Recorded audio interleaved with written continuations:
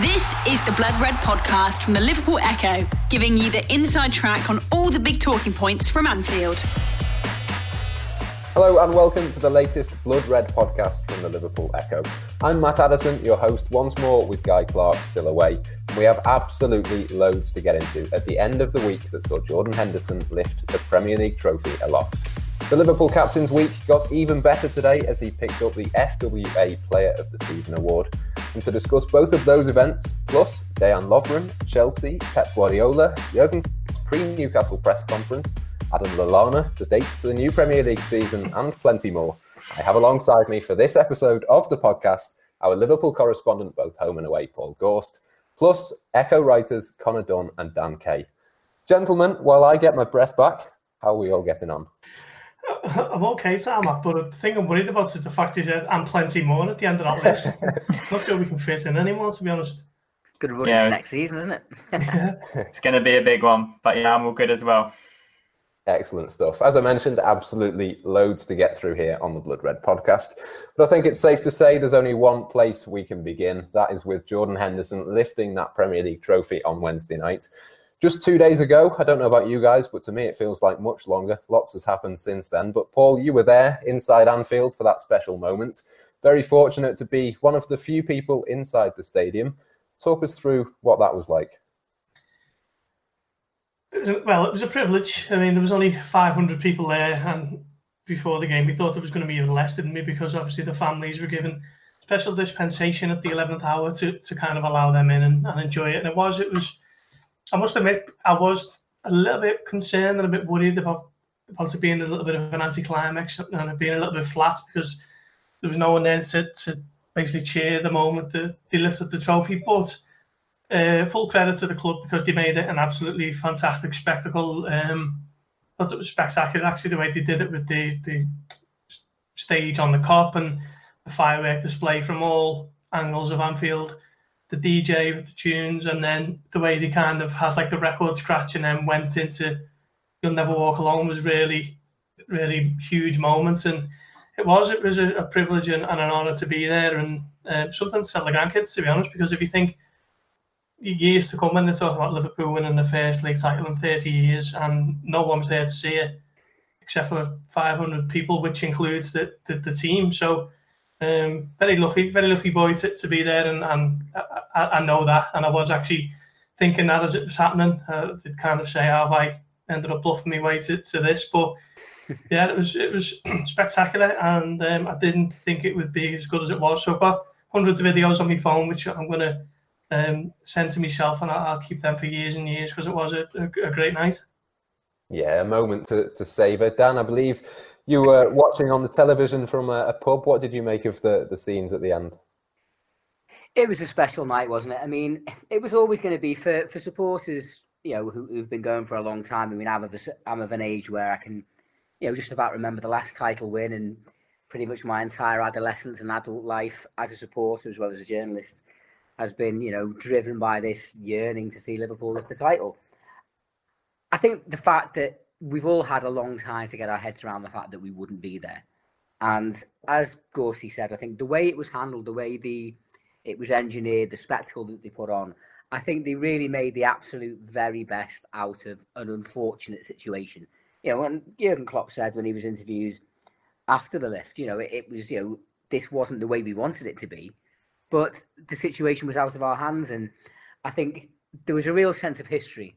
I think the presence of Kenny Dalglish there, I think it was great that they got him involved. Obviously, we didn't actually directly hand it to it because of distancing. It was, but he handed the medal over, and the fact that he was obviously the manager of Liverpool the last time we won it. He's such an iconic figure within the history of the club. He kind of provided that link almost between 1990 and 2020. Personally, I was very grateful, you know, particularly to my bosses, that I wasn't working that night. I was working the night that Chelsea beat Man City, and even though, you know, professionally it was an incredible thing to be part of, I was glad I kind of in some ways I've had the best of both worlds with these two events. So yeah, but I actually had a few mates going, "Have you not managed to blag yourself a press pass?" And in all honesty, I mean, I haven't covered a game in the ground for about 6 years anyway, but I wouldn't have wanted to be honest. I think, you know, the next best thing as far as I was concerned, if I couldn't be in my normal seat in a full house, I would rather be with my mates, being able to have a drink or 9 and enjoy the event for what it was. So it was a special night. I'm still a little bit just about this time yesterday. I was in the right state. I think we're all still coming to terms with it. I think it'll probably be a few. I think it's going to be little things like the starter match of the day next season, the opening credits when you see Jordan Henderson with the trophy week after week. It's going to be a gradual process of it kicking in, and it's a nice slow burner. Yeah, definitely. As you say, a moment to savour for a long time. And finally, Connor, where were you when the celebrations begun, and how much did it mean to you? Yeah, I was at Live Blog regular Theo Squire's house, just enjoying it. Yeah, it was obviously massive. I've followed Liverpool since I was 4 years old, much to the non-bemusement of all my family. But yeah, I thought, as the boys have said, spectacular. You couldn't have wished for anything better the way they did it. Though it was done with all of the messages from fans on the confetti, with the Owen McVeigh laser that came out, the fans putting food banks lasers that came out. I just thought everything they did was right on point, the perfect spectacle. And they had an opportunity. I've said on the podcast before, they had an opportunity to do something spectacular, and they really, really delivered. I thought everything they did that night, I don't think they could have done it any more. Getting the families in at the last moment obviously made that really special for them. Finishing it on the 96 points, obviously another poignant moment. Everything just seemed to come together for that one final, this is incredible. And as Dan said, it's going to take a little while to sink in properly, but really, really special. Yeah, as near perfect as it could have been without fans inside Anfield, I'm sure we'll all agree on that. But moving on a little bit then, one player who looks to have made his last Liverpool appearance at Anfield now is Dejan Lovren, an unused substitute against Chelsea. He has played his part, though, over the last couple of seasons. And Gorsty, there's a transfer update involving him, and you've got the details. Yeah, so it looks like he's on his way to Zenit St. Petersburg in Russia. They've agreed a fee of around 12 million euros, which comes in just under 11 million. I think it's 10.9.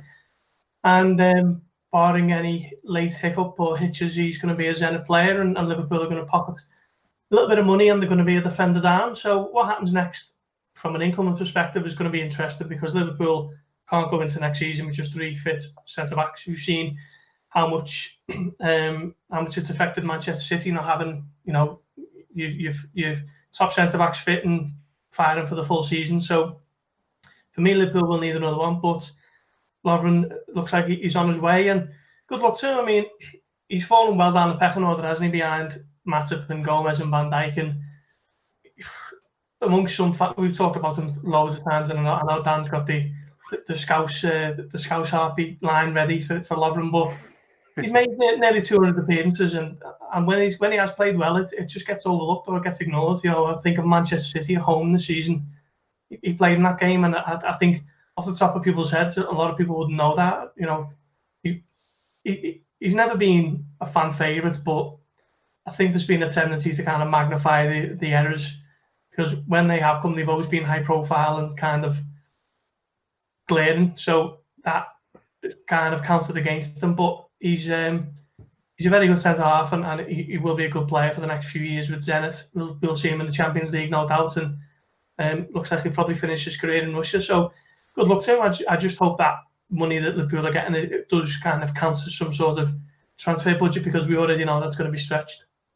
Yeah, you'd imagine it would do. Lovren, of course, will leave Liverpool as a Champions League and a Premier League winner, Dan, and a World Cup finalist as well. So, as Gorsty says, there has been a few lows, but the highs shouldn't be forgotten either.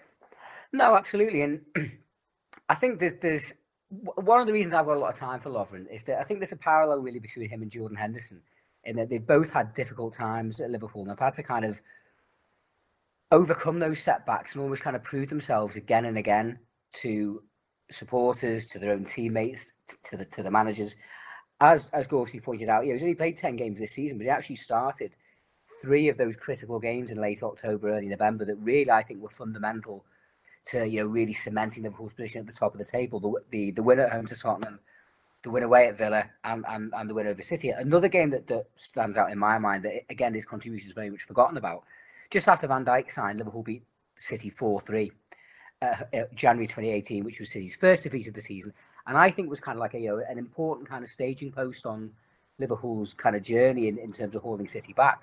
Now, Lovren was captain that day, and with I remember before the game, people were concerned, City unbeaten, Van Dijk not playing, this could be a difficult afternoon for Liverpool. 4-3 was the scoreline. If you remember, City only scored 2 goals very late on. In actual fact, Liverpool dominated them that day by and large, and were fought and led handsomely for much of it. So I don't think he was. He came out with some comments a couple of years ago that he was one of the best centre backs in the world, and he's an emotional defender. I think he's played on that. I think some of his best games have come because of that. I don't think he was maybe ever quite as good as he thought he was, but he was never as bad as some of his worst critics says he was. And as far as I'm concerned, he's played an important role in Liverpool's rise back to the top, and he should be recognised and thanked as such for that. Yeah, I couldn't agree more there, really. Sorry, Matt, just interrupted. Might just follow on from Dan's point. He took Liverpool to a Champions League final, played in Champions League final, and was probably one of Liverpool's best players that night. And I think that's also forgotten quite often as well, because obviously Liverpool lost. And then you think how he fought back from being dragged off at Tottenham, and his mentality in that team.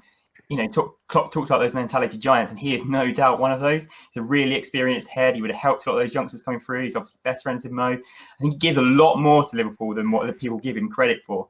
But I think, to be honest, he's 31. As Gordy says, he's got a good few years ahead of him. He wants to play. He's not going to play at Liverpool.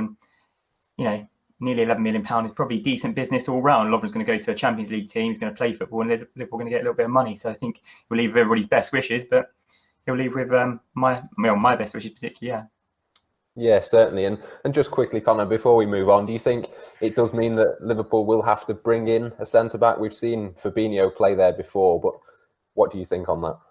Well, I know they looked at Ben White, but Brighton have said he's not for sale. He's his parent club. He's been playing for Leeds, who obviously been promoted from the Championship. It's a really difficult call. You would hope so. You'd hope you'd think, Hover and Vandenberg probably aren't quite ready to step into number 4. And as we've seen, various teams without 4 centre-backs have struggled a bit. So you'd need someone with a bit of experience. You're probably not going to get somebody of Lovren's quality to come in as 4th choice, and that's the sad fact of it. But I think Liverpool do need another experienced centre-back there, just in case something happens. I don't think, with the way Fabinho started, especially after the restart in that defensive midfield position, he's been sensational. So why would you move him, really? I know he can play there, but you kind of think, get a 4th in. So you'd hope so. You'd hope this money will just go towards getting another centre-back in. Yeah, you'd certainly think so. And Liverpool will have until October the 5th, I think it is, the transfer deadline. Before we take a quick look at the Chelsea match, the Premier League confirmed today that it will start the new season on September the 12th. Before we move on, Gorsty, presumably that means a 2 or 3 week break for the players after this weekend, and then straight back at it.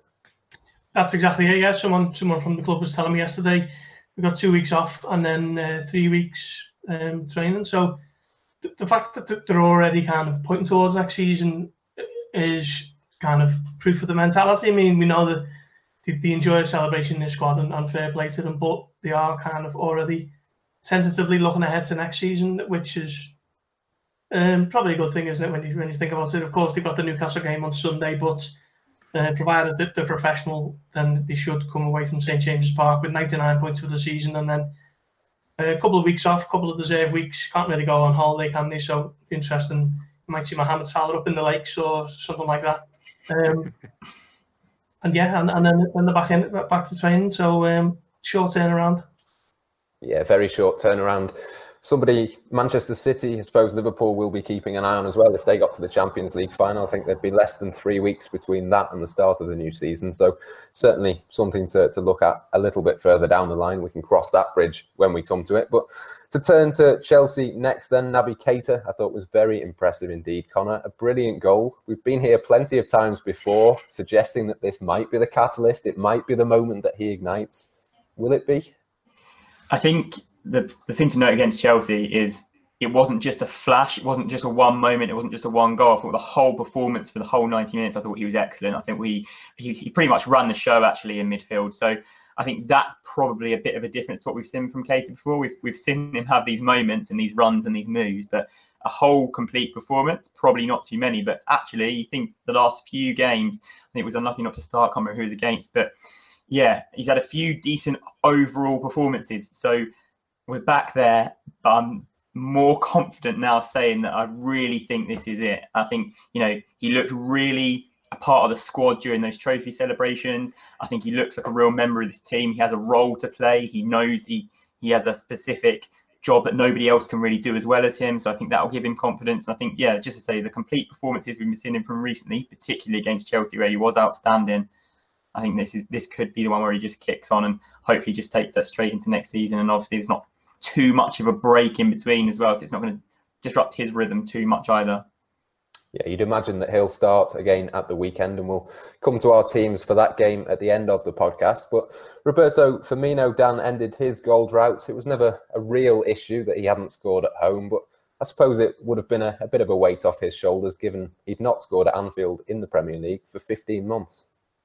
Yeah, I mean, it was a complete anomaly, really, because he has played a very significant part in Liverpool's season. He scored some very, very important goals away from home, some big winners. But he's never been a player, really, that could or should be defined by his goal record. He is the man, really, that, as we've talked about on a number of occasions, makes Liverpool tick. But at the end of the day, he's wearing number 9. He's a centre forward. He wants to score goals, and I think you could see, not just in his own reaction when he headed home at the Cop End on Wednesday night, but in the reaction of his teammates, how much it meant to all of them. And it was just a lovely little kind of postscript to, what in many ways was almost a perfect night for Liverpool. It was at the end of the day, it was always going to be a special night with the title being lifted. I think Graham Souness, I didn't actually hear it, but I heard people saying Graham Souness had said before the game, if Liverpool were to be beaten by Chelsea, they almost wouldn't feel like picking up the trophy, which I think is overstating it a little bit. But obviously, they've got this incredible home record. What is it? 3.5 years unbeaten at Anfield. Aside from the draw with Burnley a couple of weeks ago, this was the 18th win in 19 home league matches.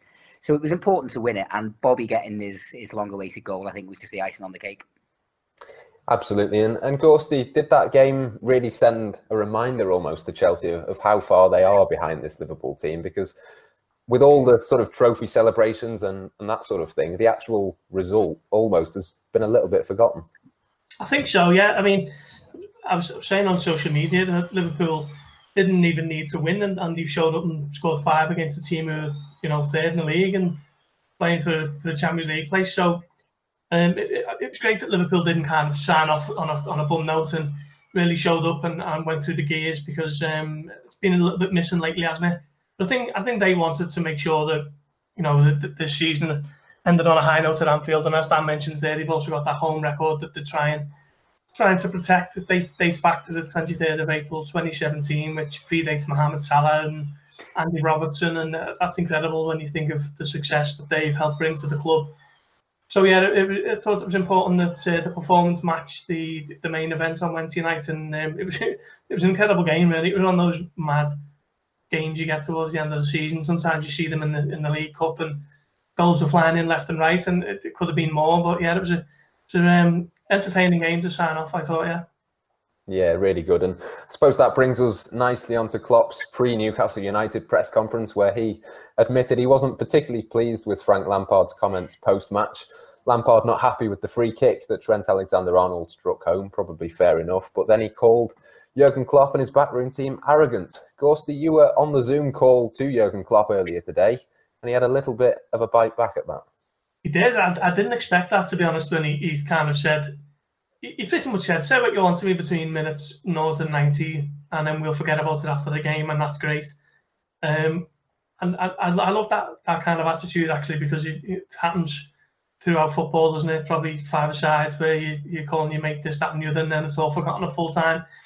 But Klopp did say one thing he wasn't happy about was the fact that Lampard had a little second nibble at full time when he spoke to Sky, and of course emotions run high.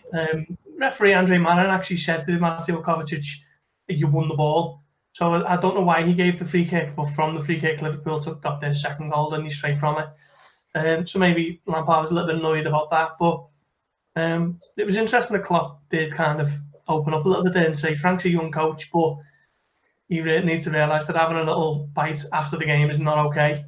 It was almost like, you were a great player, Frank, but you're new to this managing game, and these are the do's and don'ts if you want to be elite level. And I thought it was interesting that the way Klopp had a little bite there. Lampard talking as well, Dan, about that sort of arrogance is a little bit rich, given that he was part of Jose Mourinho's best period as a manager too. Well, quite. Ian Doyle wrote an excellent article, comment piece for the Echo site last night, basically saying, having spent as long at Stamford Bridge as Frank has as a player and a manager, he would be very well placed to recognise such a trait. I mean, I think, I've got to be honest, I didn't have an awful lot of time for Lampard as a player. I do remember his challenge on Xabi Alonso, not in terms of his ability, but his challenge on Xabi Alonso in New Year's Day 2005, and just the general way he carried himself. Since the end of his playing days, I've generally kind of quite liked the cut of his jib, to be honest. Before he went into management with Derby, I think the season we got to Kiev, he did a lot of punditry for BT Sport, and I always thought generally he kind of talked a lot of sense and came across fairly well. And I think by and large his first season at Chelsea has been impressive. You look like they've got a decent chance of winning, of finishing top four, and obviously they're in the FA Cup final. Another point that Doyley made in his piece, and I think is absolutely kind of hits the nail on the head. The fact that these kind of things, that Liverpool and Klopp are now stirring these emotions in other managers, other clubs, or rivals, shows again that we're a threat, that we're in their heads a little bit. I don't know if we're going to get onto Pep Guardiola's comments about the Player of the Year later on, but the time you should be worried is when your big rivals are patronising you and patting you on the head and saying, "There, little Liverpool, we're not worried about you." They are at the moment. So, I didn't see the press conference today, but I've been catching up with stuff, and I was quite pleased to see that Klopp, kind of like faced Lampard's comments down, because I think we can expect a little bit more of this going forward, because Liverpool now are up there to be shot at. Yeah, it's interesting. Klopp actually said, didn't he, in his press conference today, that teams are a little bit worried about playing Liverpool now. He knows they're a little bit worried, and you can tell that. It's obvious. Yeah, it's interesting you mentioned Pep Guardiola. We will come to him shortly in those comments, but we'll just finish off, Connor, on the press conference today. Jurgen Klopp also had a thing or two to say about VAR in the Premier League. Some interesting comments, I thought. Yeah, he's not particularly happy with it in its current state, and he was saying that they need to see themselves as a team and one unit, a bit more cohesion. He's not happy with it, particularly the way it works in England, I think. And I think that probably goes to the fact the referee on the pitch pretty much gets overruled by VAR. And, he's quite right in saying that. That's what it seems to be every time. They're not allowed to look at the on-screen pitch monitors and things like that. So be very interesting to see what comes out of this shareholders meeting about the VAR and what happens with it next season. But yeah, Klopp not happy with the way it's going. And I don't think you'll find any manager in the Premier League is particularly happy with the way it's been done this season, really. But I don't think that it should be Stockley Park having this all-seeing, almighty control on what they say goes. And obviously the referees, and Klopp mentioned this himself, the referees on the pitch have a lot to do. And any help they get is welcome help, and it will help, but it needs to be a bit more cohesive. The Blood Red Podcast from the Liverpool Echo. Yeah, absolutely. And I think it's important that it was Jurgen Klopp saying that. Of course, Liverpool so far in front. It's not an excuse. It's a genuine sort of comment from him as well. But we will move on then to Jordan Henderson. We've mentioned him a couple of times in the podcast already. He's obviously won today the Football Writers Association Player of the Year award. The criteria for the award takes into consideration the player who leads by example. Certainly Jordan Henderson has done that. But he's also, of course, an excellent footballer. Yeah, fantastic season of his life. I've mentioned this about Henderson before on the podcast. Perceptions are hard to change in football, and I think he picked up a reputation which is probably about 9 years old now from when he joined Liverpool, and people thought he couldn't cut the mustard at such a big club and he wasn't really up to it. And sometimes that sticks, even though he's gone on to, I don't know what other player could have his honour list and his achievements and still get looked at by anyone who follows football as some bluffer who's not a player. Premier League winning captain, England international, however many caps he's got, Champions League winning captain, Super Cup, UEFA Club World Cup, first ever in Liverpool's history. He's almost done a lot as a footballer, and still you have people who don't think that he's a great footballer. He's a fantastic footballer, and he's absolutely perfect for this Jurgen Klopp midfield. That you need such a specific requirements in terms of ability and what you can do. Is he as good a footballer as Kevin De Bruyne? No. Sadio Mane? No. Van Dijk? No.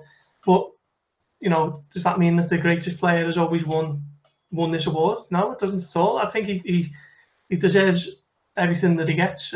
He's been fantastic this season, and he'd prefer the accolades, the individual awards, to go to Van Dijk or Mane. I know he would, but they've gone to him, and he should kind of revel in it while he can, because he's proven so many people wrong. Yeah, absolutely. And of course, followed in the footsteps of the likes of Ian Callaghan, Kenny Dalglish, Steven Gerrard, all Liverpool legends, Dan, who've won that award in the past. But Jordan Henderson is a Liverpool legend in his own right. He is. And I think, as Gorsty says, he's reached that level within the Liverpool pantheon, but also, you know, within the kind of the general football pantheon, why he's won this award. Because of his strength of character as much as his ability. He's obviously not without ability. He's got bags of it. He couldn't have the career, the games, the goals, the medals that he's got. But from the difficult early stages of his career, and even, you know, I think back to the game in Munich last March, second leg of the last 16 of the Champions League. And I was there as a fan. And when I heard the news before the game that Fabinho had been left out and Henderson was starting, I remember us all looking at each other going, really? And there had, I think I've mentioned this before, there had been a feeling after Van Dijk came in that in some ways he was the captain without the armband. And Henderson's a very perceptive, shrewd individual. We've all observed that. And there's no way that he won't have got onto that to some extent. And he's had to kind of almost reinvent himself, prove himself, right, you know, at the time when he's the club captain and an experienced player. I think it takes incredible character and integrity to be able to deal with that. Now, as it turns out, in the Allianz Arena, he got injured in the first quarter of an hour, Henderson, and Fabinho came on. Obviously, Liverpool had a massive 3-1 win, which was a huge moment of that season, because I think it was round about that period in February, March, when they'd had 4 draws out of 6, and you just wondered, is the season starting to teeter a bit? And that was the moment that kind of like it got its second wind.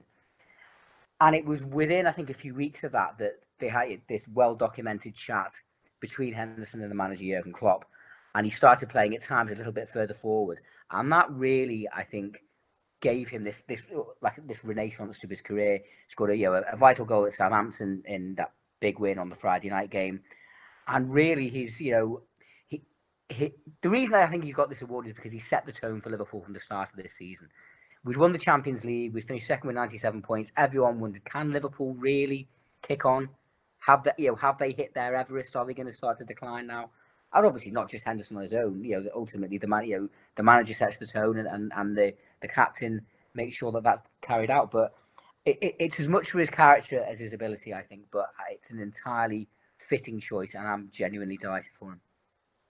Yeah, Henderson beat Kevin De Bruyne, who came second, Marcus Rashford, who was third, Alisson, Van Dijk and Sadio Mane also among those Reds players to get a vote.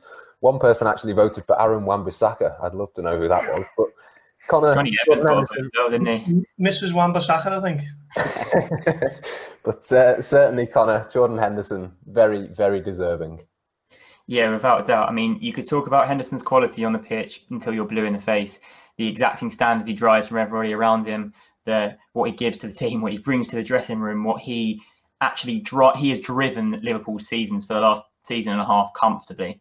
And then you've got to consider as well, off the pitch, you know, all of the noises around the lockdown when all the players came together to do the Players Fund, or who is leading that? It's Jordan Henderson. It's just so much to take into account. And I didn't really think you could look past him, because the award isn't just simply about who can put in the best cross or who is the quickest or who is this and that on the pitch.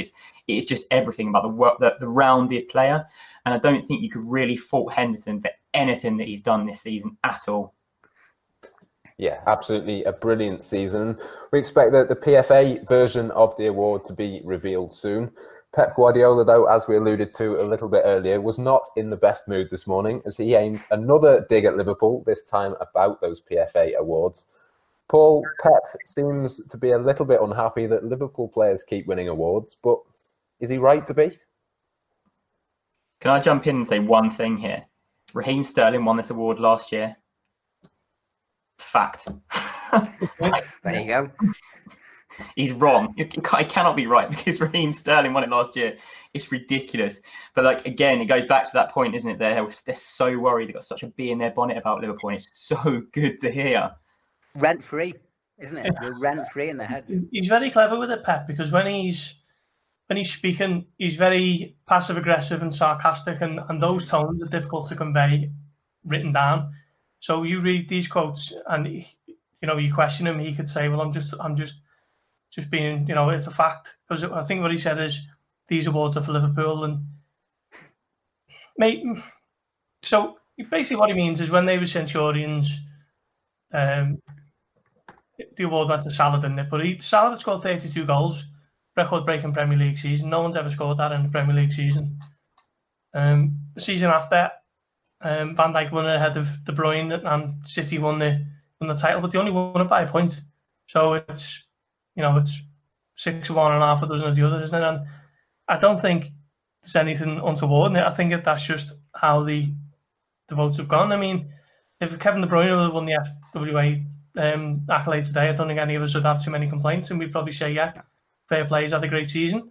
I think it's just one of them things. I think Guardiola seems to be getting more and more tetchy and wound up by Liverpool, and the fact that Liverpool are there at the moment, Liverpool are stopping him winning the Premier League, which I think I've said it for a while. Football fans should be absolutely rejoicing that this Liverpool team are around, because if not, then Manchester City are going to walk everything for the next 10 years. So maybe he's just annoyed that he's got a very genuine rival who have shown them this season that they're better than them. Yeah, the Football Writers Award tends to be more about the story, and obviously in the criteria it's specifically mentioned about the off-the-field things. That's when Connor says about Raheem Sterling winning it last year, that was the exact same reason. But Dan, I suppose, unless Pep Guardiola is wrong here, he could end up being made to look a fool, really, because Kevin De Bruyne could still win the PFA Player of the Year award this season. And if he does that, then suddenly he looks very silly indeed. Or even sillier than he already does. I mean, again, as I mentioned, I'm catching up with stuff, but even Gary Lineker, who has no axe to grind, no affiliation or attachment to Liverpool at all, even he's called Guardiola out for the absolute nonsense that he's been saying. Because these awards, whether it's the PFA or the Football Writers, are basically either, to quote him directly, either hundreds of journalists or hundreds of footballers, each casting a single vote of their preferred choice. To suggest otherwise is silly. Now, as I'd agree with Gorsty. If De Bruyne was to get the PFA, I would have absolutely no issue with it whatsoever. He's one of the best footballers I've ever seen. He's an absolute joy to watch. But also, what is satisfying at the moment is seeing just how wound up and how much Liverpool are getting to the likes of Guardiola. And I think a lot of it comes down to two things: the way Liverpool have gone about their business and the way City have gone about their business. And, obviously, as Liverpool supporters, journalists, we have our own view on it. But the fact that Guardiola's kind of feelings on it are so pronounced make it clear that the general football populace has a view of how City have gone about it and how Liverpool have gone about it. We're not going to get into FFP, but there's no, that is the reality of it. So, if De Bruyne wins it, good luck to him. But Jordan Henderson deserves it. And, I think really Pep Guardiola needs to kind of concentrate on getting his own house in order and rebuilding his team, because, as Echo columnist John Aldridge just said, on a number of occasions this season, Liverpool have made a mockery of the league this season against the Manchester City team, who have vastly outspent them. And I think a lot of what Guardiola's come out with are kind of old-style Mourinho deflection tactics. I think it's interesting you say there that Guardiola needs to rebuild, obviously, when he spent well over 100 million last summer anyway, and it hasn't really come off. But I fully expect City to plunder into the transfer market and go big again, because, well, recent weeks haven't been particularly kind to City, have they? The FFP views from everybody else other than City is that they have done wrongdoing, even though they may not have done. And then, obviously, being knocked out of the FA Cup. And if they get knocked out of the Champions League, they've won the League Cup this season, and that is, for a team that spent all that money, for a team that's supposed to be the best ever, that's no real great season to look back on, is it? So it's very interesting, and I think it will definitely have an effect this summer. It it can't not. You've already seen what Chelsea are doing. I think City, they're going to follow suit. They're the only two teams that we discussed that can probably do it, and I fully expect them to.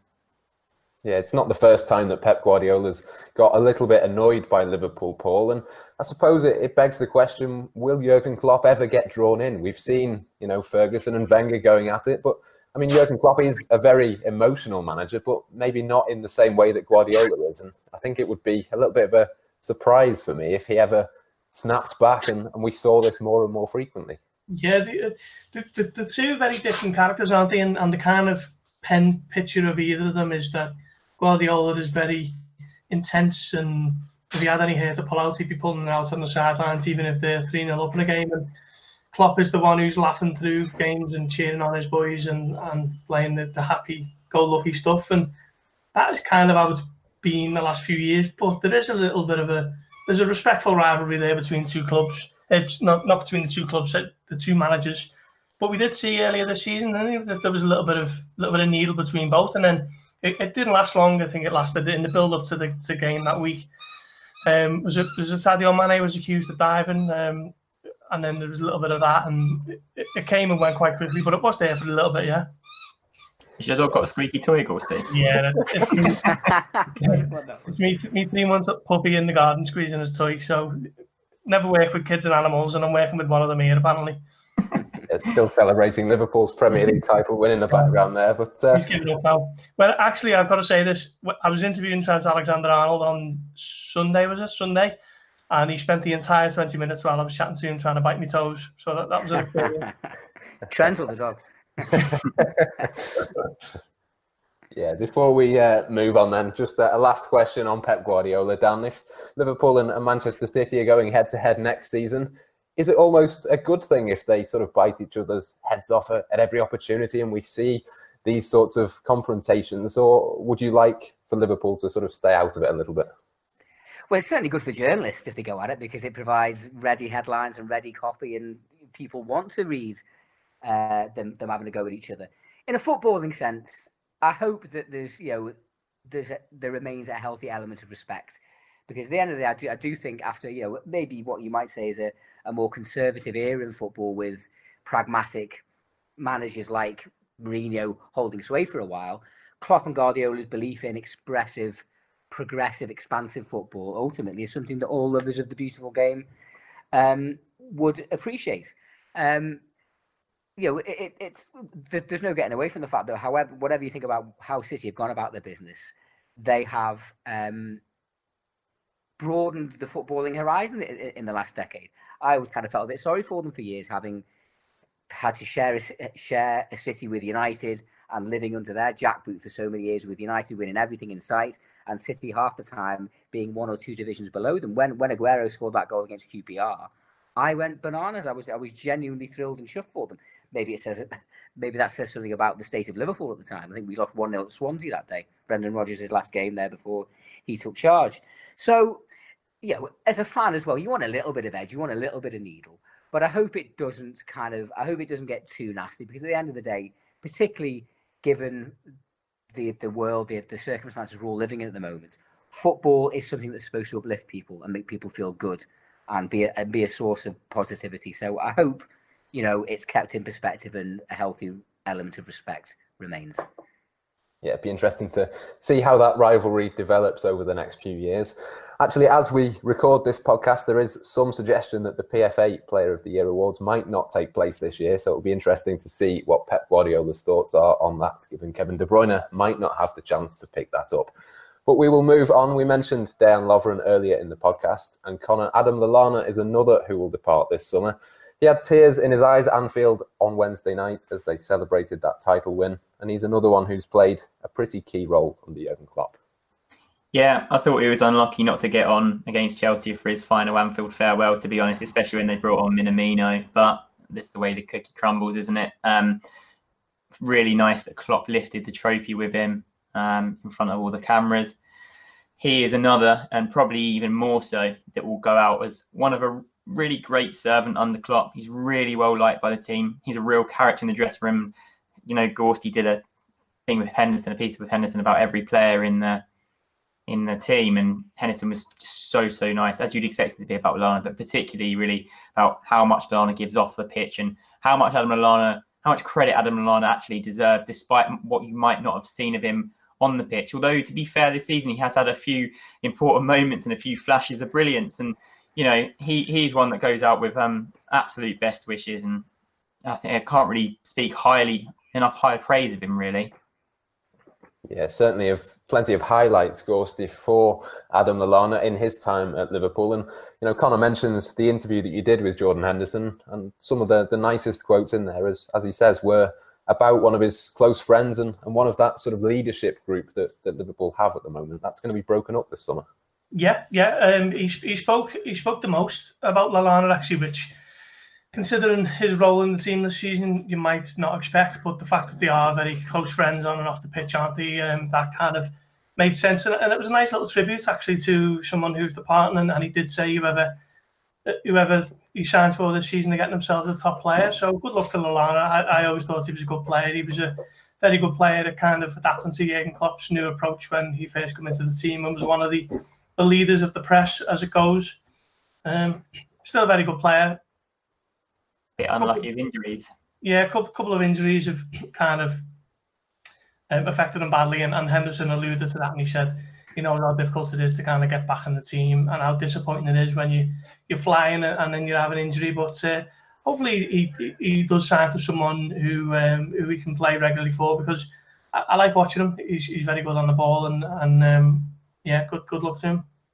Yeah, it'd be very interesting to see where he ends up. We still don't know at this stage. And I wonder whether Adam Lallana might get his final few minutes against Newcastle at the weekend. You'd imagine that he might, given that he didn't come on Wednesday. Steve Bruce actually said this morning he'd quite like it if Liverpool had been partying for 3 nights heading into this match. But Dan, I suppose Jurgen Klopp and Liverpool will want to finish on a high, and as much as there might be 1 or 2 farewells, they'll want to reach that 99-point mark. They will. It would certainly be a Premier League record after 97 last season, wouldn't it? I don't know if kind of like pro rata it would be an all-time club record. They'll want to go and win. It would be an all-time Liverpool record, yeah. It would be, yeah. I would very much imagine so. Well, yeah, and no one would pretend that certainly since the title was clinched, 4 or 5 weeks ago, it feels like 4 or 5 years ago now, that obviously some of the results and performances have wavered a little bit. I think we almost saw a return to form, and almost like even the start of what they're looking to do next season. It's almost like they've got it out the system now. Now they've actually had this long hiatus between winning the league and actually getting their hands on the trophy. They've got the kind of business heads on. So yeah, I agree. I hope Lallana gets a game out. Lovren gets a run out on Sunday at St James's Park as well. Maybe we might get another look at Curtis Jones and Nico Williams. But Liverpool will want to go and win, get 99 points, and put down a marker to everybody else that, yeah, we've won the league, we've won it in style, and watch us go next season, because we're not standing still. And no one's made too much of it, and probably rightly so, because at the end of the day, they're not even really on Liverpool's radar at the moment. But Liverpool have now... When Liverpool last won the league in 1990, they led Manchester United by 18-7 in leagues. Obviously, and until a few weeks ago, it was 2018. Now Liverpool have reduced that gap to 1. If Liverpool win the league next season, they will be level. So that's another little factor which I think will be maybe in some supporters' minds, probably not in Jurgen Klopp's mind. But we'll all be looking and hoping for 3 points on Sunday. Yeah, it's been a fantastic season. It'd be nice to finish it with the 3 points. Just before we come to picking our teams for the final time this season in just a second, Ghosty, do you expect a few youngsters to be given a chance? Maybe Lovren or Lallana might be given a farewell, or will Jurgen Klopp just go strong? I think he'll go as strong as possible, actually. I think they will want to kind of supersede the points tally of last season. It'd be strange if Liverpool won the league this season with a point less, considering that they've absolutely walked home this season, a point less than what they got last season. So I think he'll stay fairly strong. I think the chance for Lallana is probably gone with it not being in Anfield, and he'll be wary of not getting injured for his next contract. Lovren, I don't really see him being involved either, unless it's off the bench for an injury or whatever. So, and there's my neighbour next door with his power drill, so it's gone well this podcast, isn't it? Yeah, I think it'll be fairly strong again, and Liverpool will look to finish on 99. They couldn't just quite grab the 100, but 99 doesn't sound too much worse, does it? No, whatever happens, it will have been a fantastic season. We'll come on to our team selector for the game at St James's Park then, just before we finish. And Connor, we'll come to you first. Talk us through your goalkeeper, presumably Alisson Becker, and then your back four as well. Yeah, no question, Alisson is in goal. Although I know if Theo was here, he'd be chomping and pining for an Andy Lonergan appearance. It'd be interesting to see. If Liverpool are 4-0 up and he's on the bench, I don't know. You never know. But we'll see. Alisson might want that golden glove, although it's probably gone, isn't it? So anyway, Alisson in goal. We'll start there. From the team that I'd want to see, the team that I want to see is really strong. So the team that I want to see is Trent, it's Robertson, it's Gomez, it's Van Dijk. The team that I think he's going to pick. I have a sneaking suspicion that Van Dijk's going to be rested and Lovren's going to play with Gomez, but that's just me. Interesting. Your thoughts on that, Dan? It's a possibility, but I suppose the same principle that Gorsty mentioned there in terms of his proposed move. God forbid he goes over on his ankle, and it all goes off. So yeah, listen, I've always been a big fan of Degsy Lovren. I'd love to see him soar at the far post to plant a header into the net to finish his career with a goal similar to his Dortmund header, which will forever be one of my absolute top drawer of Liverpool memories. But I would be surprised. I think it'll be the regular back four. Yeah, I completely agree. And Ghosty, are you with us there? I am, yeah. Full house. Yeah, so I think the common consensus there among us, Alisson in goal, Trent, Gomez, Van Dijk and Robertson.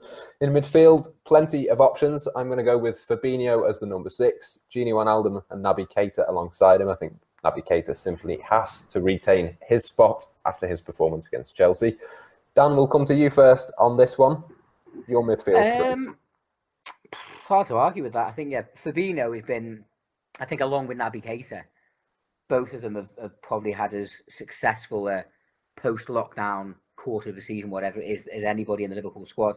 I think if you were doing like almost little reports on each player, those two would be right at the top. So yeah, I'll go with those two. I'm going to throw Curtis Jones in, give Ginny a rest, hopefully persuade him to sign that new contract, because I personally think a new deal for the Dutchman could and should be one of the most important deals that Liverpool strike this summer. That's another certainly. Yeah, we certainly don't have time to go into that today. But Ghosty, your midfield 3 for the weekend? Yeah, Keita has to start, doesn't he? I thought he was fantastic the other night. The game's outstanding player.